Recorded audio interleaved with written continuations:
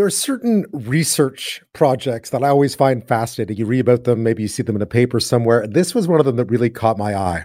A team of scientists in Birmingham in the UK set out to find out just how clean or not clean the interior of the average vehicle is. And what they found was, well, let's call it surprising, maybe a little off-putting. Joining me now from Birmingham is Dr. Jonathan Cox. He's a senior lecturer with Aston University's School of Biosciences. He was lead on this study, and he joins me now. Welcome to the show. Thanks for being here. Thank you so much for having me. I mean, these are always curious studies, especially the results. But what were you looking to find? Like, what was the hypothesis when you set off to do this?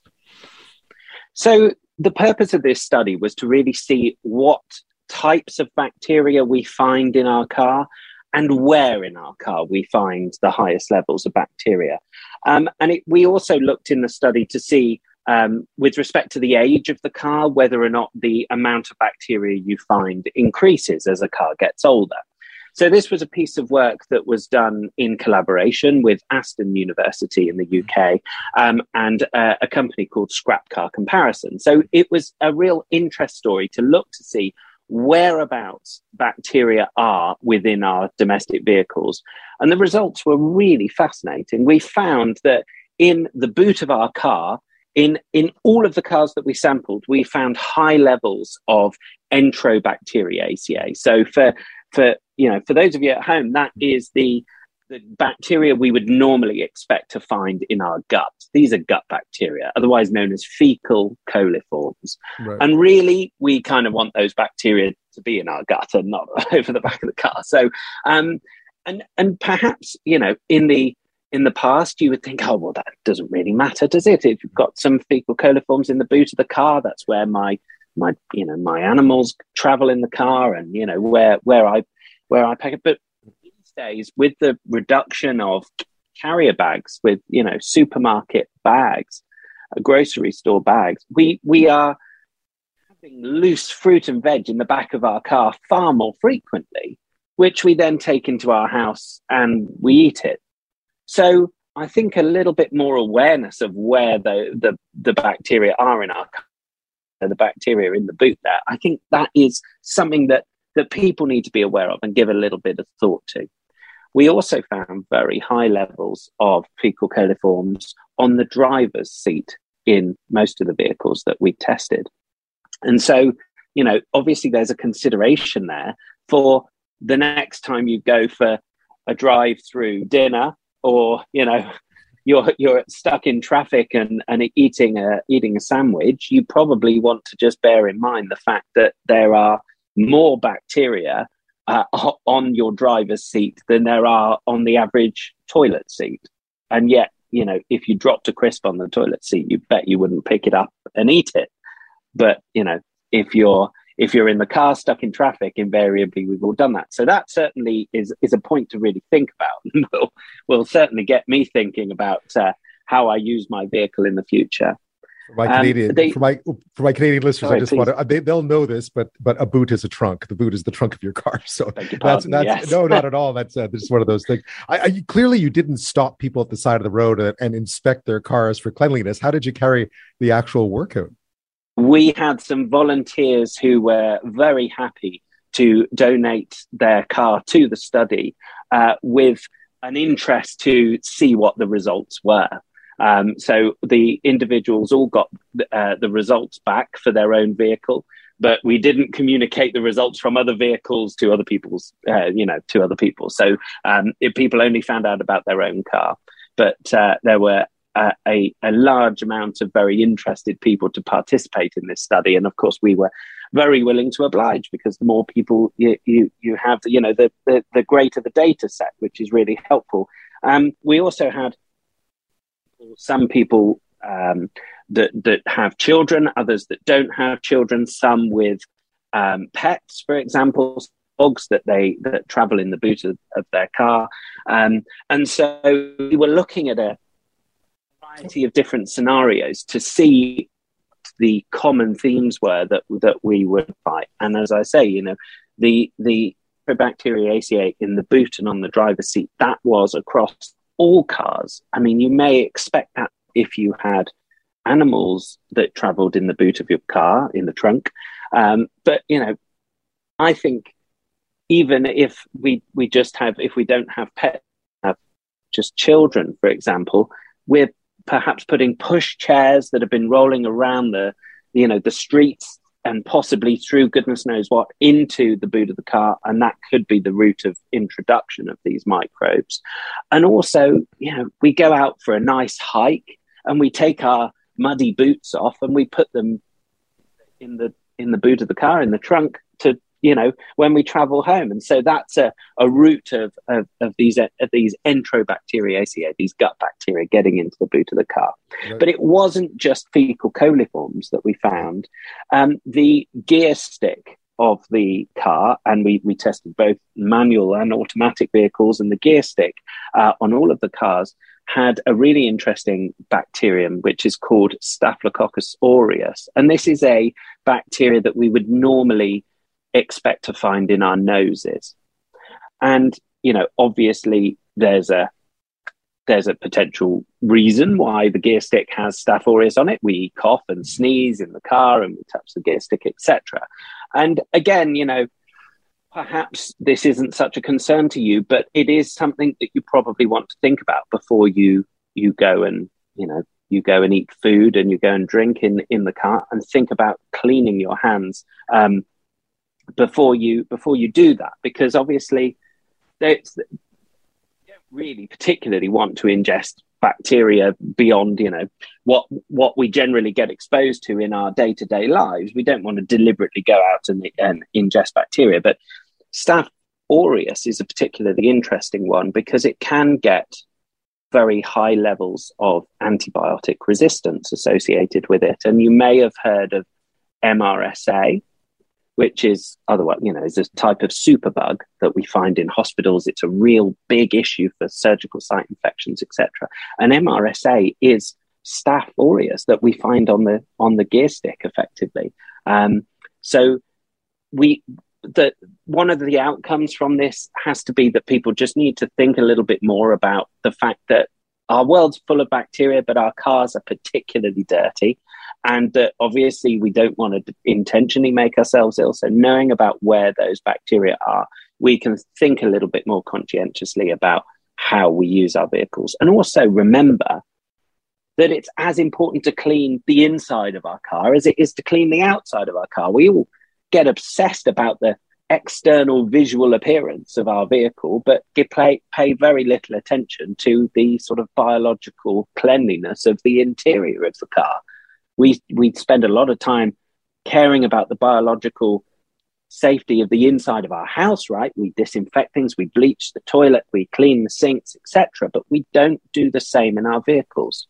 And we spend a huge amount of time in our vehicles. So I think if this study shows anything, it's that we just need to pay a little bit more attention to the cleanliness of the inside of our car, and also just remember where those really heavily contaminated parts of the car are, and just try and avoid bringing those bugs into the home or ingesting those bugs knowingly. I'm back with Dr. Jonathan Cox, a senior lecturer with Aston University School of Biosciences in Birmingham, England. We're talking about a study that he was lead on about the cleanliness or lack thereof of the interior of the average car. And we were talking about some of the dirty areas, including the trunk, obviously, and the gear stick, amongst other things. But I was curious as well, were you surprised at what you found? I mean, I would imagine you always go out with a certain idea of what you might expect to find, but the results can sometimes be actually a bit surprising. What was that in this case? Yeah, I think there were two really surprising factors. Obviously, I went expecting that I will find bacteria there because there's bacteria everywhere, but I was surprised at the level of fecal coliforms that we particularly found on the driver's seat. I thought that was astonishing, and I really didn't think that would be the case. In the trunk, I could have accepted that and understood the reasons why, but I'm still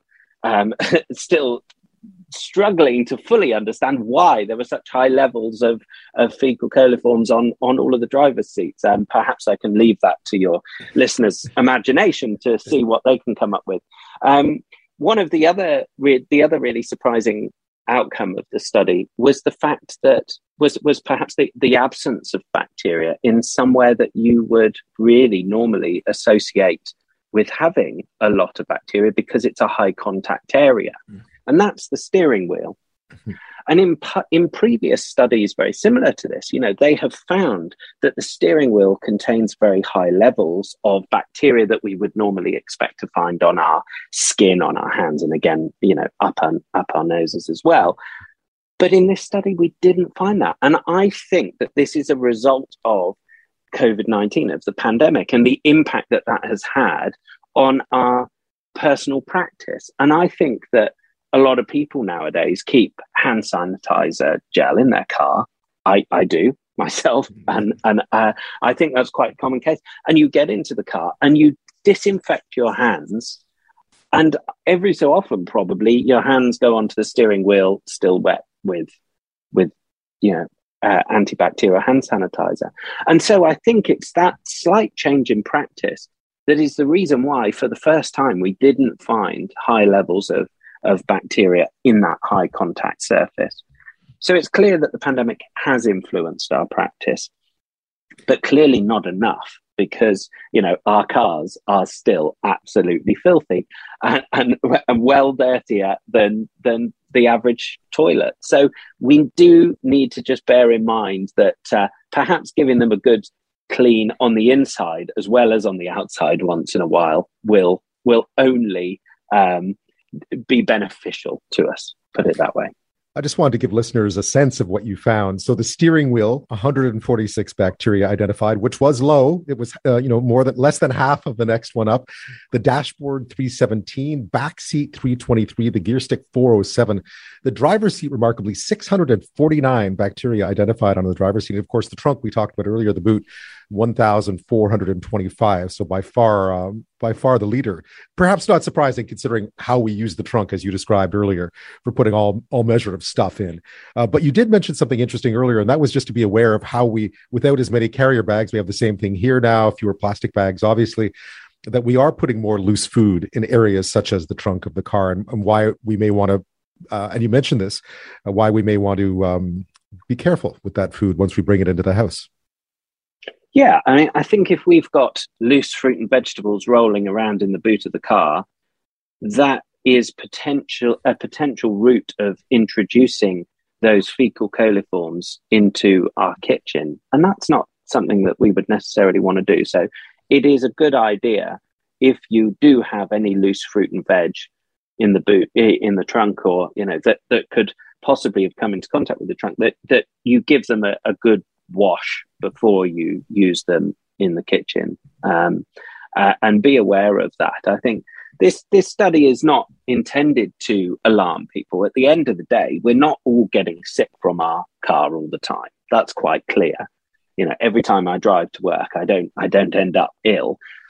But prevention is better than cure. And so knowing where those bacteria-rich areas within our car are may just influence our practice enough that we prevent ourselves from the potential of getting sick in the future, and that is, at the end of the day, just really, really important, because if we don't make ourselves ill, we don't end up needing treatment. Okay, prevention is better than cure. We don't need treatment, and we can perhaps consume less antibiotics around the world because we're not getting infections as frequently, and as a result, we reduce the amount of antibiotic resistance there is out there. I'm not saying all of this can just come from this study on the cars, but it's a start. Just thinking about the bacteria that are in our environment, and just trying to be sensible about the way in which we use our environment, and to prevent ourselves from getting ill in the first place. Washing our hands before we eat and drink is the cornerstone to that. And I recognize that that's not always easy in the car environment, but thinking about perhaps, disinfecting those hands before you eat and drink, and thinking about what could be dirty in the car, washing the items that have been rolling around in the trunk. Those are the ways that we can break the chain of infection and stop ourselves from getting sick in the first place. It's odd that the interior of one's car isn't often thought of like the interior of one's house, considering they're almost an extension of each other. And yet, as you found out, we're probably keeping the interiors of our car. And there are notable exceptions. I, of course, know people who keep the interior of their cars spotless, as far as I can tell. Maybe not bacterialess, but certainly spotless. That's a really important point, actually, there, Ben, that you've just raised. Visibly spotless and biologically spotless are two very different things. Some of the cars that we tested in this study were immaculate. Visibly they were vacuumed. There wasn't a speck of dirt in them, but they were used cars, and that was enough. The bacteria will build up even if you vacuum out the car regularly. That's not reducing the amount of bacteria that's present. So I think once in a while getting the upholstery shampooed in the car, for example. Certainly before I buy a new car, I'll be getting the upholstery shampooed or steam cleaned before I drive away in it, I think. I was going to say, you must have, it's only natural, even as a scientist, you must have gone out and checked out your own car when this was all said and done, or maybe you did so beforehand. But how did you proceed with your own vehicle once you'd learned what you had learned? Well, we did include our vehicles in the study. Of course you did. I have dogs, I have children.